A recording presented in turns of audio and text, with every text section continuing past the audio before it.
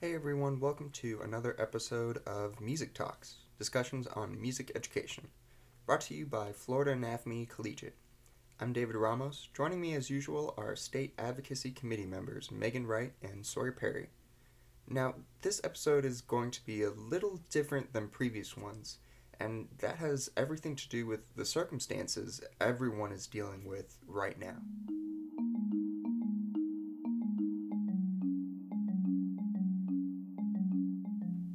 As many of you know, COVID 19 has changed so much of how humans go about their day to day. With social distancing and self quarantining mandates in place across the US, people are instructed to isolate themselves. Stay home, wash their hands regularly, wear masks and gloves if they go out grocery shopping or to get gas for their car. COVID 19 has affected how people work, how they have fun, and how they communicate with each other, which meant that for this episode, we at Florida NAFME Collegiate had to get a little creative. So we decided to record everything remotely through Zoom, a virtual meeting platform. As you probably have noticed, this pandemic has completely changed how teachers teach.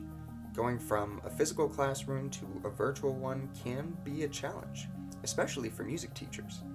If students and teachers can't come together, what does that mean for ensembles? Is this model of virtual education sustainable for music in general? Can students still have an enriching musical experience online as they do in person? To help me find some answers, we at Music Talks did something we had never tried before. We hosted a panel, a virtual panel, of course, consisting of members of the outgoing State Executive Board. Hi, my name's Hannah Vinny. Hi, my name is Julian Grubb. My name is Tyler Murray. And the incoming Executive Board. I am Addie Burwell. My name is David Lugo. These individuals are representative of universities and colleges across the state of Florida. Each of them had their own thoughts on this pressing issue and ideas on how to adapt to a new way of teaching.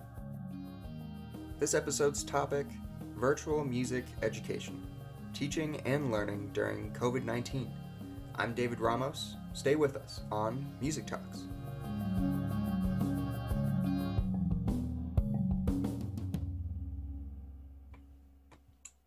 All right. Wow. Welcome, everyone. This is our first panel for the podcast, our first virtual panel, which is super exciting. We are currently in unprecedented times, times when this virtual space is kind of what we're doing day in and day out, and we're just trying to navigate that through the realm of music education. So for the past month, education in general has gone virtual, which is insane to think about because we've had the virtual space for some time, probably over 2 decades now, but we've never been using it consistently to the point that we're doing now here in this space. What have y'all's experiences been with online learning? Have you found there's a learning curve? Has it been good, bad? I think it's been very interesting seeing how everything's changed, especially with music majors who are still doing performance classes. So just so you know, this is Hannah Vinny from the University of Central Florida. She's our secretary for the outgoing executive board. I don't know if any of you guys at your schools have had people doing online recitals, but I know that's been a big difference in the state, especially because you can't have more of a gathering of like 10 people. So that's been interesting to see. And also with being an internship, it's cool to see how the elementary teachers are progressing to an online system. And it's hard getting like involvement, especially if there's limited technology at home. That was something I found really cool. For me, it was kind of weird because it felt like we never really stopped. Like off of this, all of this started for us after spring break. So we kind of I felt like there was a week where everyone prepared and saw what some of the other schools were doing, and then we hit the ground running. This is Anthony Ruffin from Florida State University, our incoming secretary for the state board. What amazed me was the difference it made in the classes where we consistently met physically through Zoom or virtually through Zoom versus those where the teacher just communicated through like emails and Canvas announcements. I noticed there's a big difference in terms of like motivation and quality of the work I was putting in, and kind of the experience, if it was positive or negative, was really based off of that. So I thought that was interesting.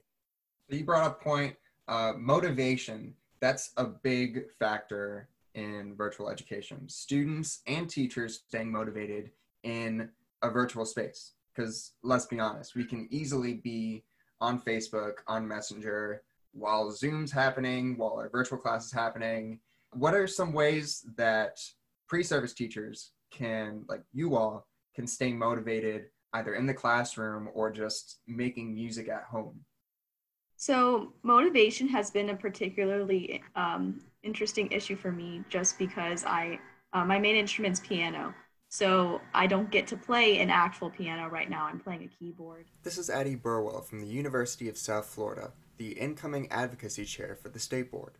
What I have been doing is listening to a lot of music. I know that at the end of the day, I'm going to be able to go to concerts again and see all of the great music that has inspired me to get to this point at the beginning. And also, I will get to perform it someday. But I think listening to music for sure is something that is helpful. My experience with motivation has also been very interesting. And it's really hard for me as somebody who's used to being extremely busy to now have a lot less on my plate than I'm used to.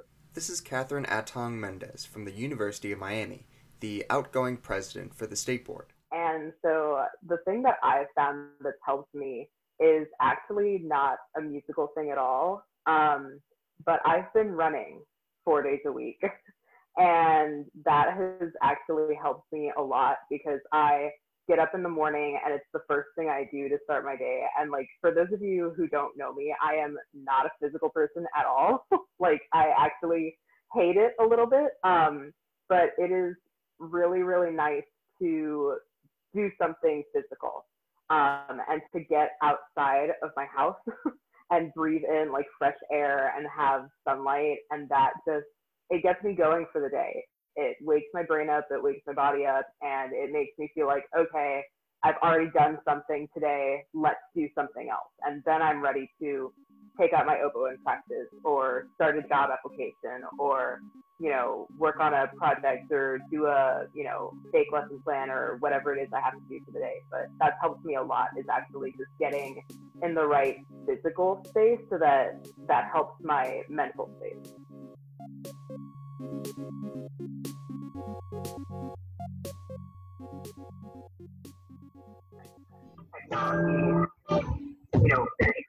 Hello. Hey, David. Hi. Hey. My internet was being weird. How dare you? Good to see y'all. Like, Me too. it's weird that's not in person, but you know. Honestly, pretty used to it at this point. Yeah, right. Right now we're listening to Megan Wright and Sawyer Perry, advocacy committee members, talking about their experiences with virtual learning and social distancing. Yeah, I mean, I use FaceTime for lessons, but Oh, okay. How's that been going? it's fine, actually. It works really well because I can just put my phone on my music stand, and then it works out pretty well, and then the video quality is just about the same. That's good. And you've got Facebook on your laptop over there? I'm just No. joking. I was like, why? How'd you get away with that on Just a joking. lesson? No, you have your computer on the side and then your phone on your stand, and you're like, hold on, wait, I gotta fix my read over here, and then you check your Facebook status and you go back to the lesson. I feel like I'm not that invested in my Facebook status. Yeah. Oh, it's just me? Oh, okay, cool. Okay, Just I was just-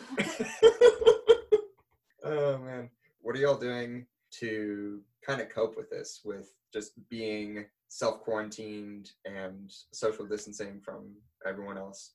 Well, I'm here with my roommates.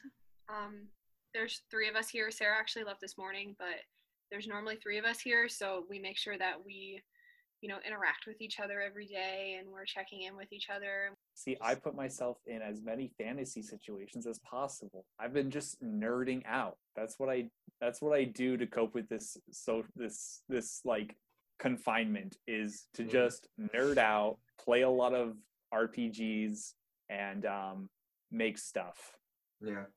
Something that I read online is establishing a routine, or like acting like you're still going to go somewhere but not actually go anywhere, obviously. So this is Mayville Morales, also from the University of Miami, She is the outgoing parliamentarian for the State Board. So getting up, making food, showering, and then I found a lot of comfort in like still doing a full face of makeup and skincare and acting like I'm ready to go out and do something, because it puts me in the mindset of I'm being productive, I'm ready to go out there, I'm ready to do what I have to do. So when I'm sitting down writing a lesson plan or doing a project, I at least feel instantly 1,000 times better because I'm like, oh, I've already done so much today. I can do one more thing. So that's helped me a lot with staying motivated. No, I get that. I definitely feel better when my face is all done up, but that's just me. Right. Though teachers are using virtual learning resources more now than ever before, technology in education, specifically music education, has actually been around for quite some time. At this point of the panel, I admittedly let my inner educator get the better of me, and gave a mini history lesson on some important events that shaped the history of American music education, and how technology could be a part of it, starting with the Tanglewood Symposium. Tanglewood, in 1967, was a symposium of educators, sociologists, scientists, people from different fields that kind of came together to support the efforts of music education. It happened in a time when the United States was in the Cold War. Sputnik had just launched about a decade earlier, and people were scared and confused. People were worried about, okay, Russia's sending spacecrafts into space, we gotta do that too. And that means more emphasis on science, math. And that's where we get Tanglewood. Fast forward a couple decades later, we get Vision 2020. And Vision 2020 is actually lesser known. This is the House Wright Symposium on the Future of Music Education. And what that was developing the idea of, okay, we are approaching the turn of the century, what now? Where is music education headed? And in both of those symposiums, interestingly enough, they talk about technology.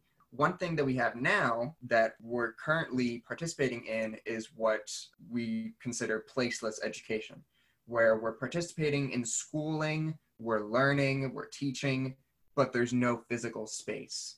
There's no school. This is it. And right now we're all kind of living in this virtual space, and we're kind of thinking about, okay, how do we take music education, the old large ensemble model, and fit it here? What are y'all's thoughts of placeless education, its effects on music education, and specifically what we've had since like the 1900s, the large ensemble model, your bands, your orchestras, your choirs? Yeah, so growing up in this system where everyone's in the same room and we're all working together to achieve this common goal, which is making music and learning about music. I feel that it's a slow process, but I think virtually we're almost able to achieve those same goals. So right now we're listening to Tyler Murray from Florida Southern College, the outgoing treasurer for the State Board. It's just it feels different right now because we're used to being in the same room with our friends and hearing those sounds right next to us and to feel those instruments on our hands.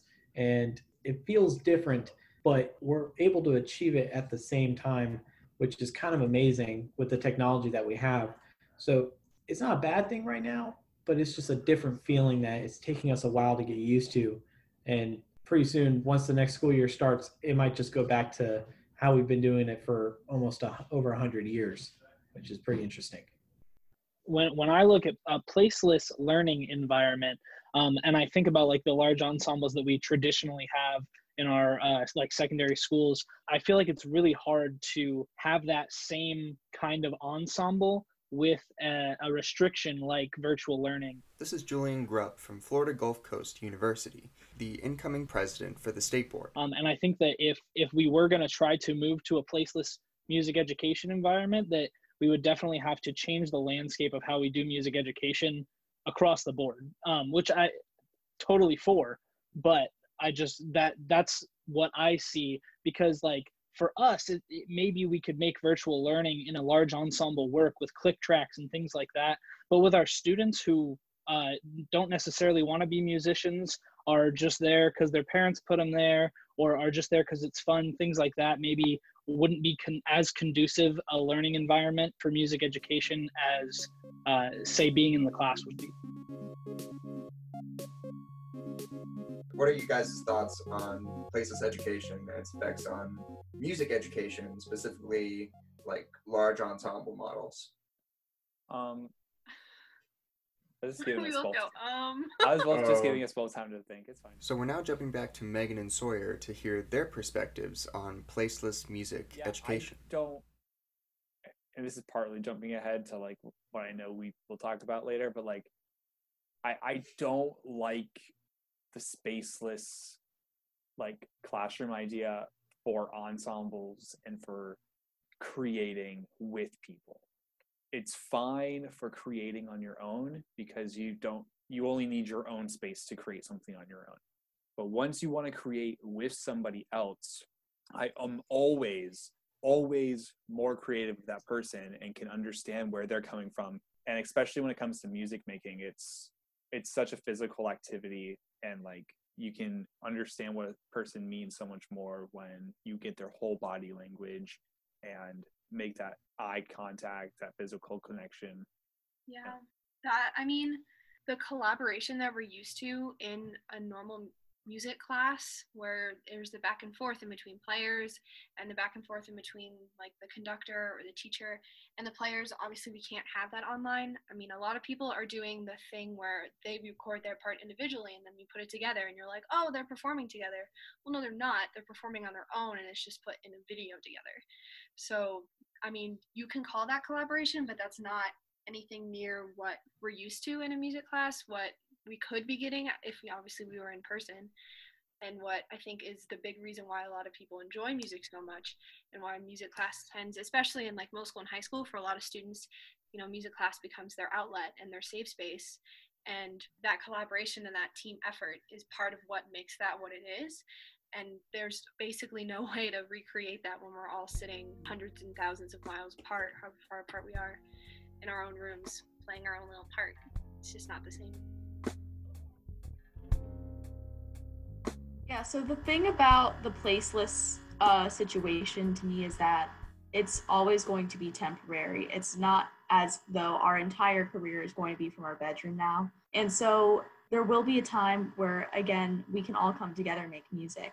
I think that a way that we could actually take advantage of this opportunity is how can we get students to still love music without actively making it with others? What are the other elements of music that we all love? And how can we encourage students to want to come back and make music even though they might not be in our class in the future? Because as music educators, we want to instill that love of music in them anyways. So why not start now?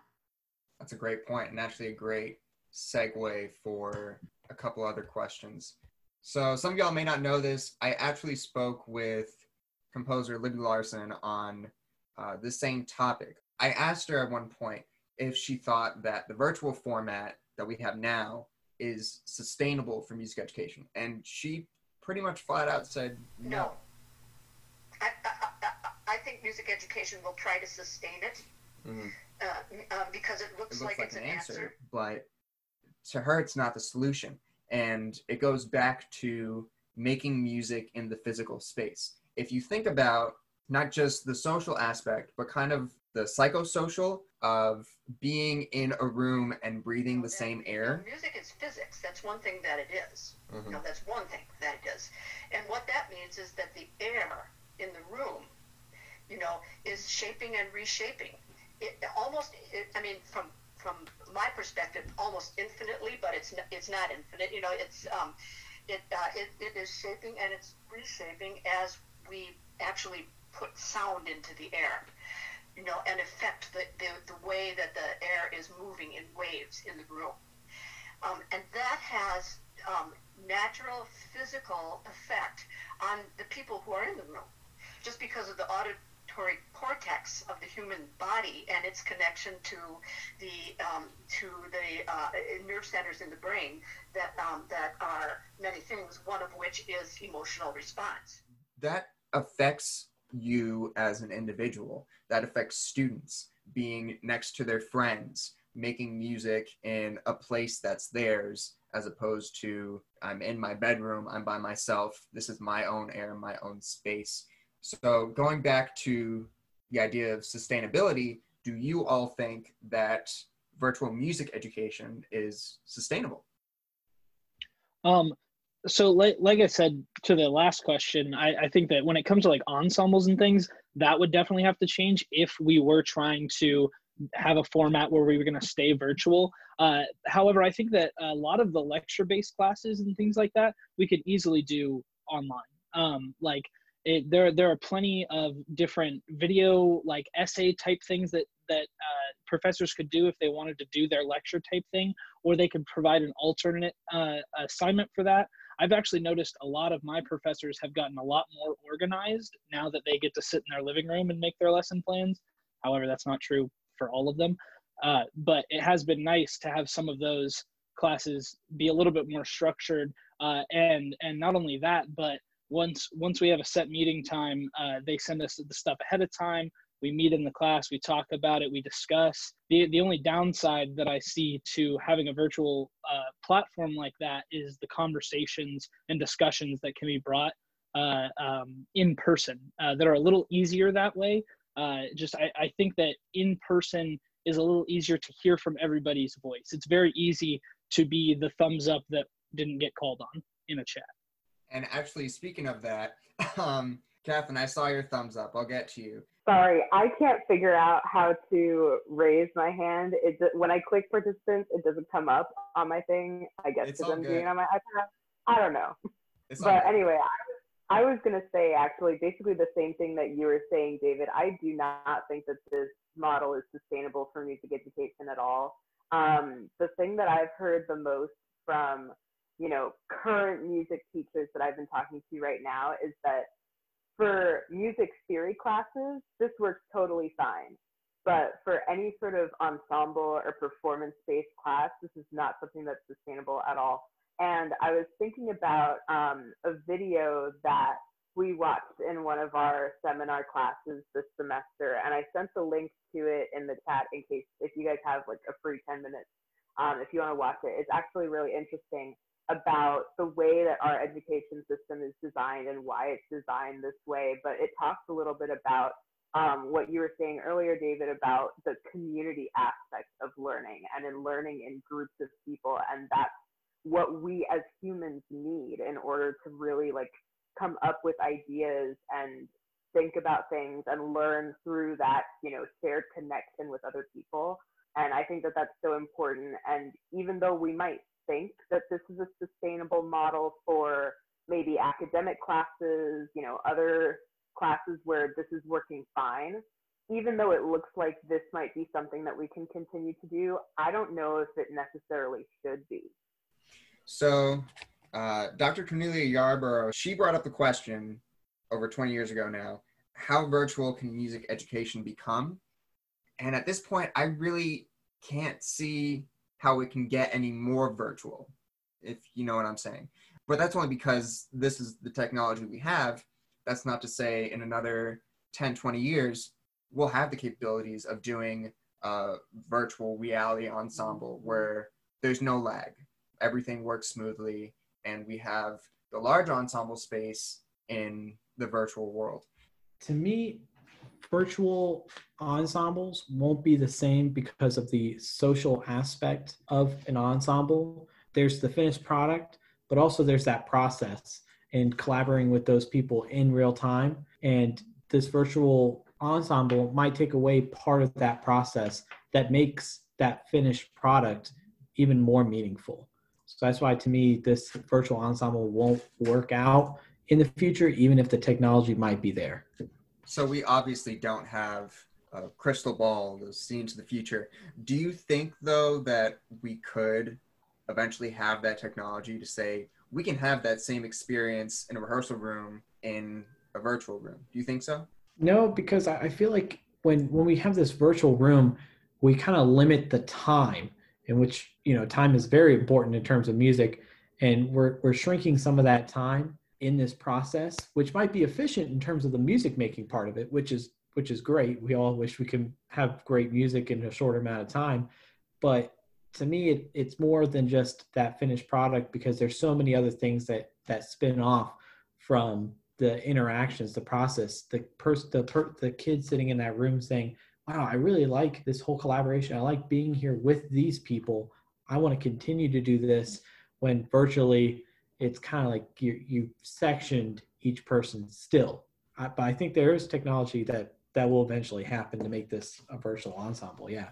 Just like Dr. Larson, our state committee members had similar opinions when it came to the sustainability of virtual music education. Do you think this virtual music education model is sustainable? Do you think it's like a viable option for providing students with an actual musical experience?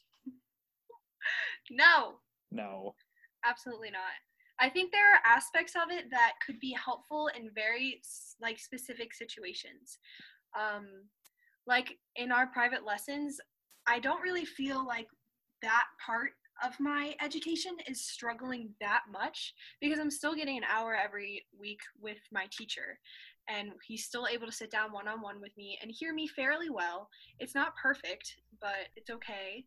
So I think there are some parts of it that are, if you needed to, obviously it'll work, but this is not what music is about. Yeah, the short thing is, like, it is not sustainable way of music education, but we are learning a lot of really cool ways to supplement music education. I feel like that's the key, is in this necessity that we have right now, we should take what works well and see how we can now add to what we had. So one thing that I thought about in response to this question is that there is a disconnect with virtual, but a bigger issue that we have not talked about thus far is equity with students. Schools closed, not every student has access to their primary instrument. If a student didn't have a tuba at home, they're not able to go rent a tuba from a store or get one online or whatever to keep up their musicianship. If a student's parents work at home, they might not be able to practice in their bedroom just because their parents are on a Zoom call. The thing about this that is an exciting possibility is the idea that you can modify ensembles more. So let's say a student doesn't have a tuba, but they have an electric bass at home that can plug into like a smaller speaker or something, and it can be fed through a computer. That makes a lot less noise too. So I think that as long as the idea of making music is still a focus, it's something that can be implemented. It's just we have to consider how every student is going to be able to handle these consequences, because not every student is going to be as lucky as we are to keep practicing. Kind of along the lines of what Addie and Julian and Catherine were saying, accessibility to students is a big issue that they're having right now. Speaking now is David Lugo from Southeastern University, the incoming treasurer for the State Board. Students not having access to get the technology to even do their classes. They're sharing one device per family of 5 in these rural areas. And when you think about, like, they may have their instruments at home, but like Addie was saying, I have 2 younger brothers that also play instruments at home.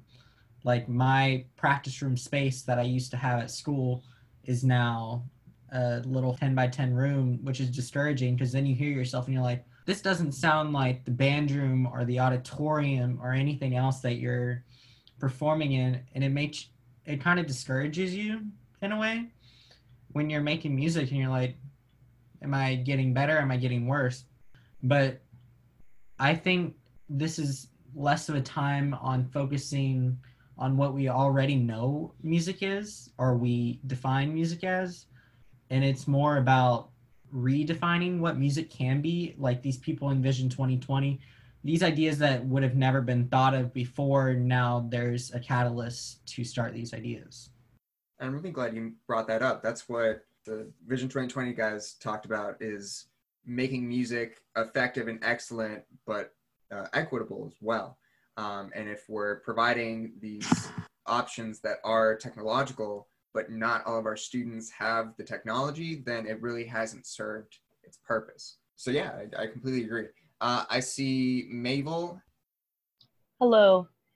So I agree with everything that's been said before. We are well aware of the issues that have been coming up with all of this virtual learning, but I do think of one positive. I think this is an avenue to open up to more experiential ensembles.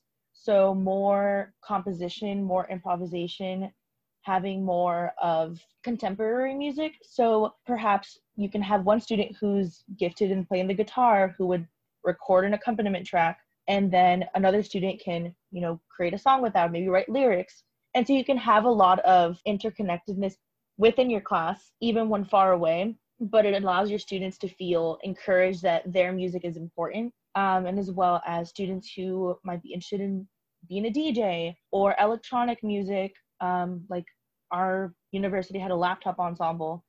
And so I think that this is a way for more of that music to come up and not necessarily say, okay, like, sorry, we're not going to do band, choir, and orchestra right now.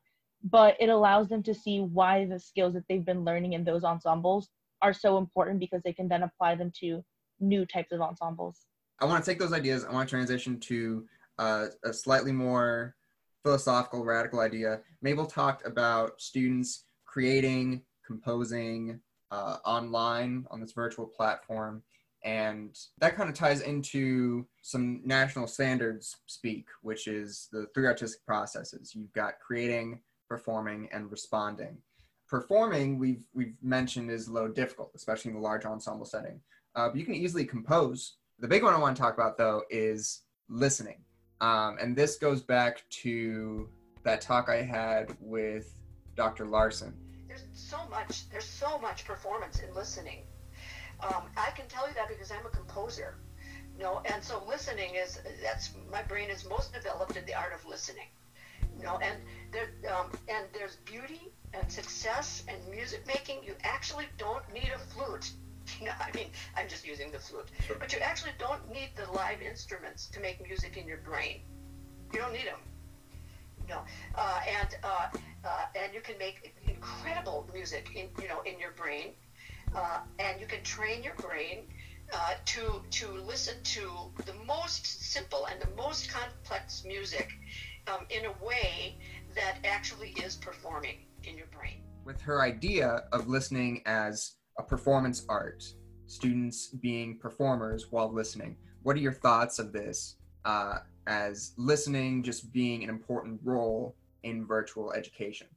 So with listening, although we can't have like face-to-face ensembles like we were talking about before, one thing our jazz band did was like a listening assignment. So it kind of goes on. This is Alexis Hobbs from Southeastern University, the incoming president-elect for the state board. And it was just a listening guide, and it was basically you had to listen to our piece that we did, and we had to listen to each specific section and pick out certain parts. So although we're not actually physically playing the music, we're still able to listen to it on our computers and have more depth and listen to things that we may not have heard while we're sitting there in the ensemble. Like, for example, in one of our pieces, me playing saxophone on the front line, I would have never noticed that like the drummer was playing like certain beats with the brushes on the snare drum. So just having that extra assignment through virtual learning, specifically with listening, helped me develop different things for a jazz band, especially with me, my primary being violin and not saxophone. And that being my first time playing in a jazz band really helped me and could help future, like even high school students doing it as well. That's a valid point. Active versus passive listening, making sure that students are engaged by identifying different parts of the music. I just realized I was going to quote this. This is from, I don't know if you know Anthony Storr, who wrote a book called Music in the Mind. He talks a little bit about the solitary listener, like listening alone. And he mentions how music can and does affect the listener without having to be experienced live or in the company of others. So just another thing to think about while you're answering this question of listening as a performance art. I see Anthony, you haven't spoken in a bit.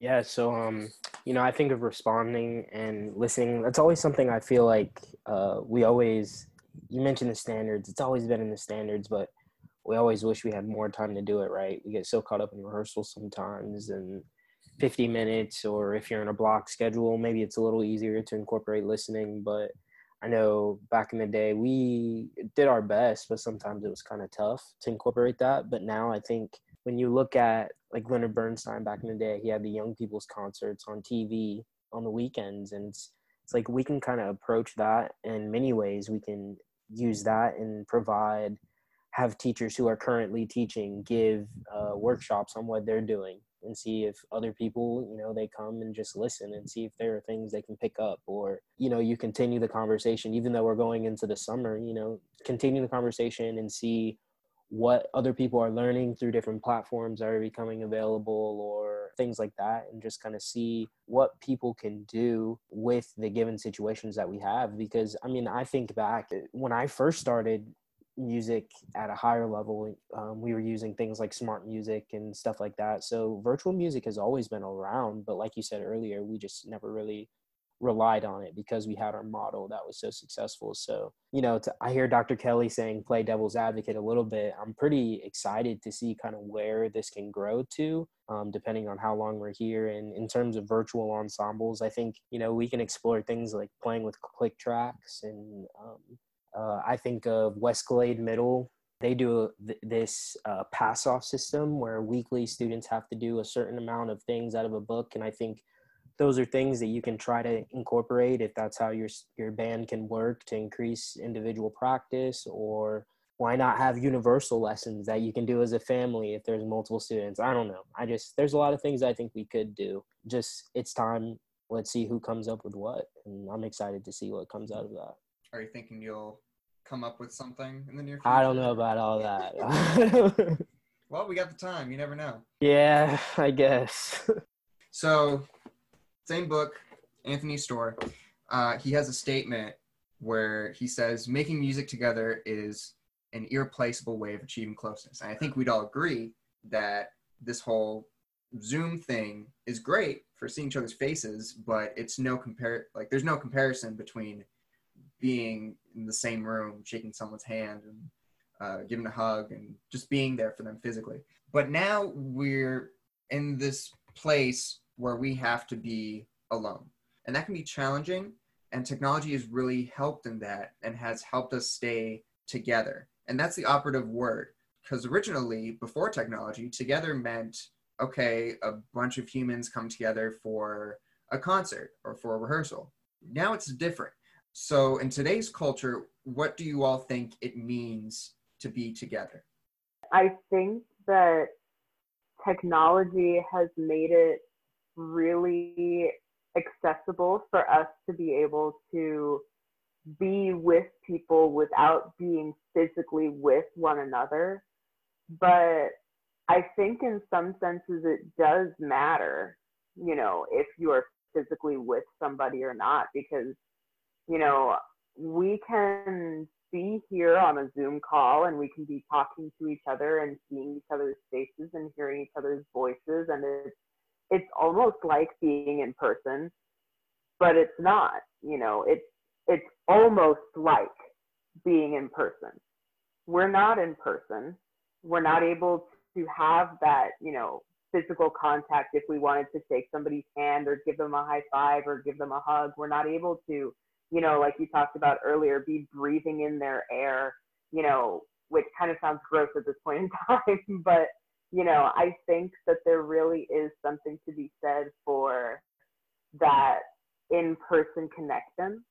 And I'm not trying to say that, like, we are having a bad time or, you know, even though it is a bad time in a lot of other aspects, you know, I do want to recognize that technology has, you know, been extremely beneficial to us in this situation, and we are so fortunate to have the accessibility means that we do. But I'm so afraid that, you know, our technology use in this time makes us forget the importance of really being in person and being able to connect with people in person. Does that make sense? No, it does. And to go back to your point, I'll give a quick personal story that really has nothing to do with music, but a couple months ago, I was actually on a virtual date, which was cute. We had like dinner in our own rooms and we dressed up, and I think it was Italian. So we both did like microwave pasta, you know, college meal style. And there was a point where I had like my hand stretched out on the table and she had hers stretched out. It's like we were holding hands, but we weren't. So it's that idea that Catherine, you brought up of it's like, but it's not really. and it's hard to get there, specifically on this platform. So it's kind of, what I'm saying is going off of a lot of what we said already. It's that humans by nature, we're communal. We're not supposed to live alone. We're not supposed to be by ourselves, isolate. You're now hearing from Brandon Pasquins from Southeastern University, the incoming parliamentarian for the State Board. By nature, we're supposed to live in big communities. So one of the biggest reasons why we joined band, choir, orchestra was for the social aspect, was that our friends were doing it and that we want to feel part of a group. So by being self-isolated and not able to be in these large physical groups where we can meet in person and get to see each other's faces and interact, kind of takes away some of that community that we took years to develop. So the fact that we're now on Zoom, Google Hangouts, Duo, it's a little discouraging because now I don't get to wake up at 8 a.m. and I get to see David, or I get to see Alexis or Dr. Belfast. Now I get to go onto my phone and see their phone that's projecting them, basically. So in order for this to be like continuous, in order to keep doing it, it kind of needs to be a combination of both physical and technological. Because without the meeting, it's going to be very hard to keep students motivated, to keep them on task and focused, because a big part of like the backbone for these groups is that it's social. We get to see each other, we get to make friends and really live in that community that we desire as humans.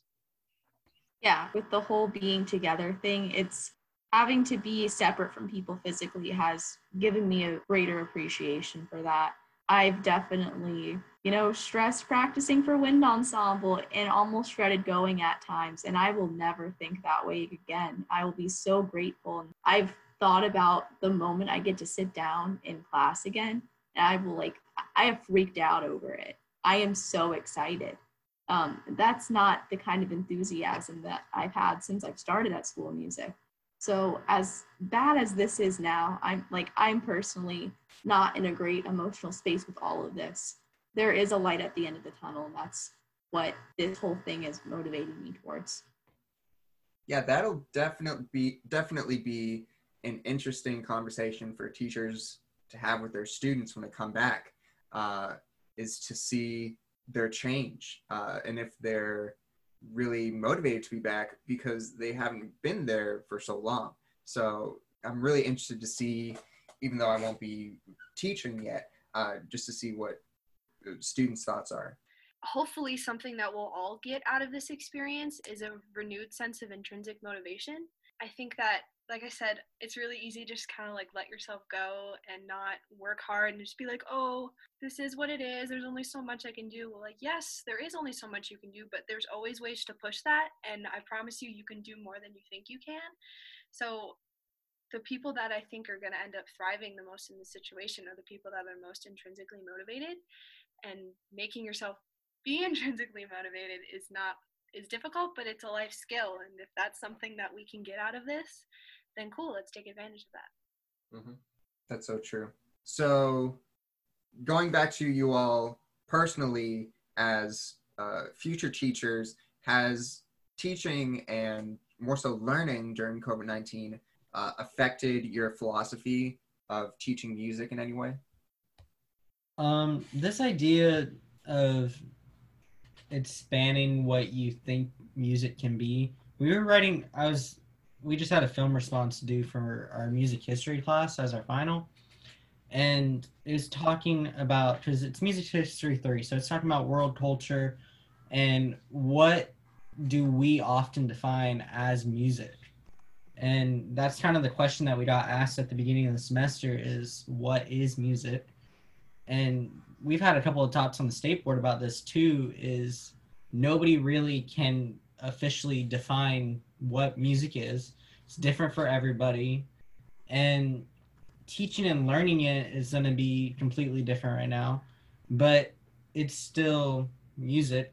I'm getting the opportunity to do more hands-on teaching than I've gotten to do all semester. And it's made me think more about what I have the knowledge to do as an educator, and just having some extra free time, giving us the opportunity to invest in practicing without having to actually be in front of our students. Just experimenting with what we can do. And this is times to try and fail and then get back up and just do it again. Yeah, that was well said. I definitely agree.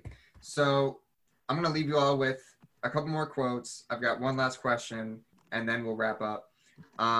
Something from Bennett Reamer, who hopefully you all know. He wrote, "We music teachers must not forget that teaching and learning are our primary functions, so that we must conform to the best that is known about how to teach effectively and how to provide the most fruitful possible environment for learning to occur," which these words were written back in something like 1970. They're extremely relevant today. They resonate so well with the fact that we need to learn how to utilize this virtual space in order to be effective, engaging teachers. And that leads me to my last question, which focuses on music as a means for a true aesthetic experience. Students feel things when they hear music. They have their own specific emotions tied to pieces. And you get a different experience when you listen to something passively in a supermarket than when you're in an audience listening to a full orchestra playing Beethoven 9, guaranteed. But it's interesting to think that while we're in this virtual space, students can still have a valid aesthetic experience, even though they're not playing music in a physical sense. That's just for me, though. Do you all think that students can attain that while they're in their homes, their living rooms, their bedrooms, and doing everything virtual? I think that's a really interesting question because you really kind of break it down into the various levels and then the groups, categories who you're trying to reach with the certain lessons. But for me, I really think of like, okay, through the education, through this medium, do we want to focus on the product versus the process? Because I feel like you mentioned, like some people, they get a kick out of, they can do the music theory stuff all day or listening. You can do more listening and you can do more understanding of aesthetics and talk about how you feel and more of that kind of stuff. But as mentioned earlier, a lot of people really rely on the physical act of playing the music and those interactions through music with other people. So, I think it's possible. And I'd be interested to see what the majority would be. I think that could be a great poster session one day, is to figure out what the preference would be or something like that. But I definitely, it's interesting, and I don't have an answer for it, but it's definitely something that I've thought about and I think is worth discussing more.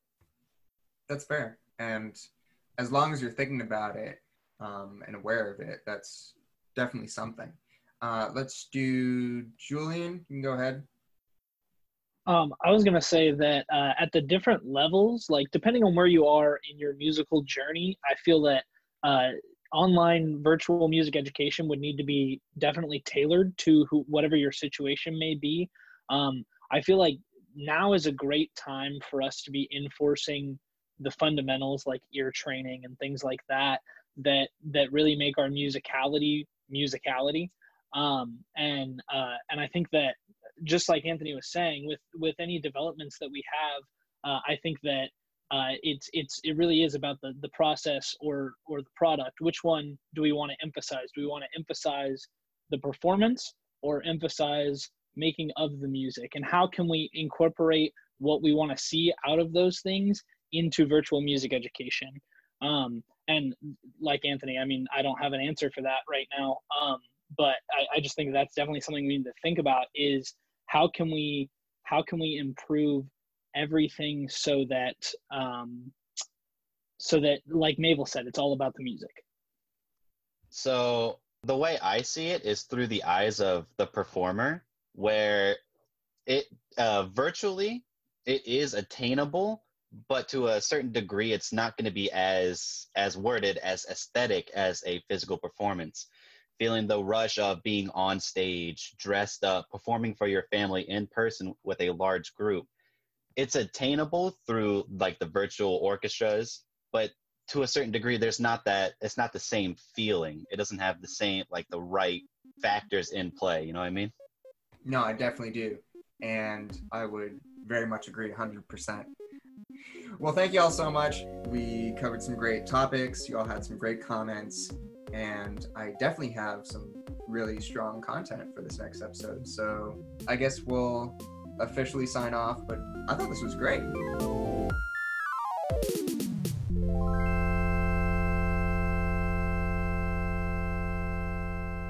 Hey, thanks for listening to Music Talks, discussions on music education.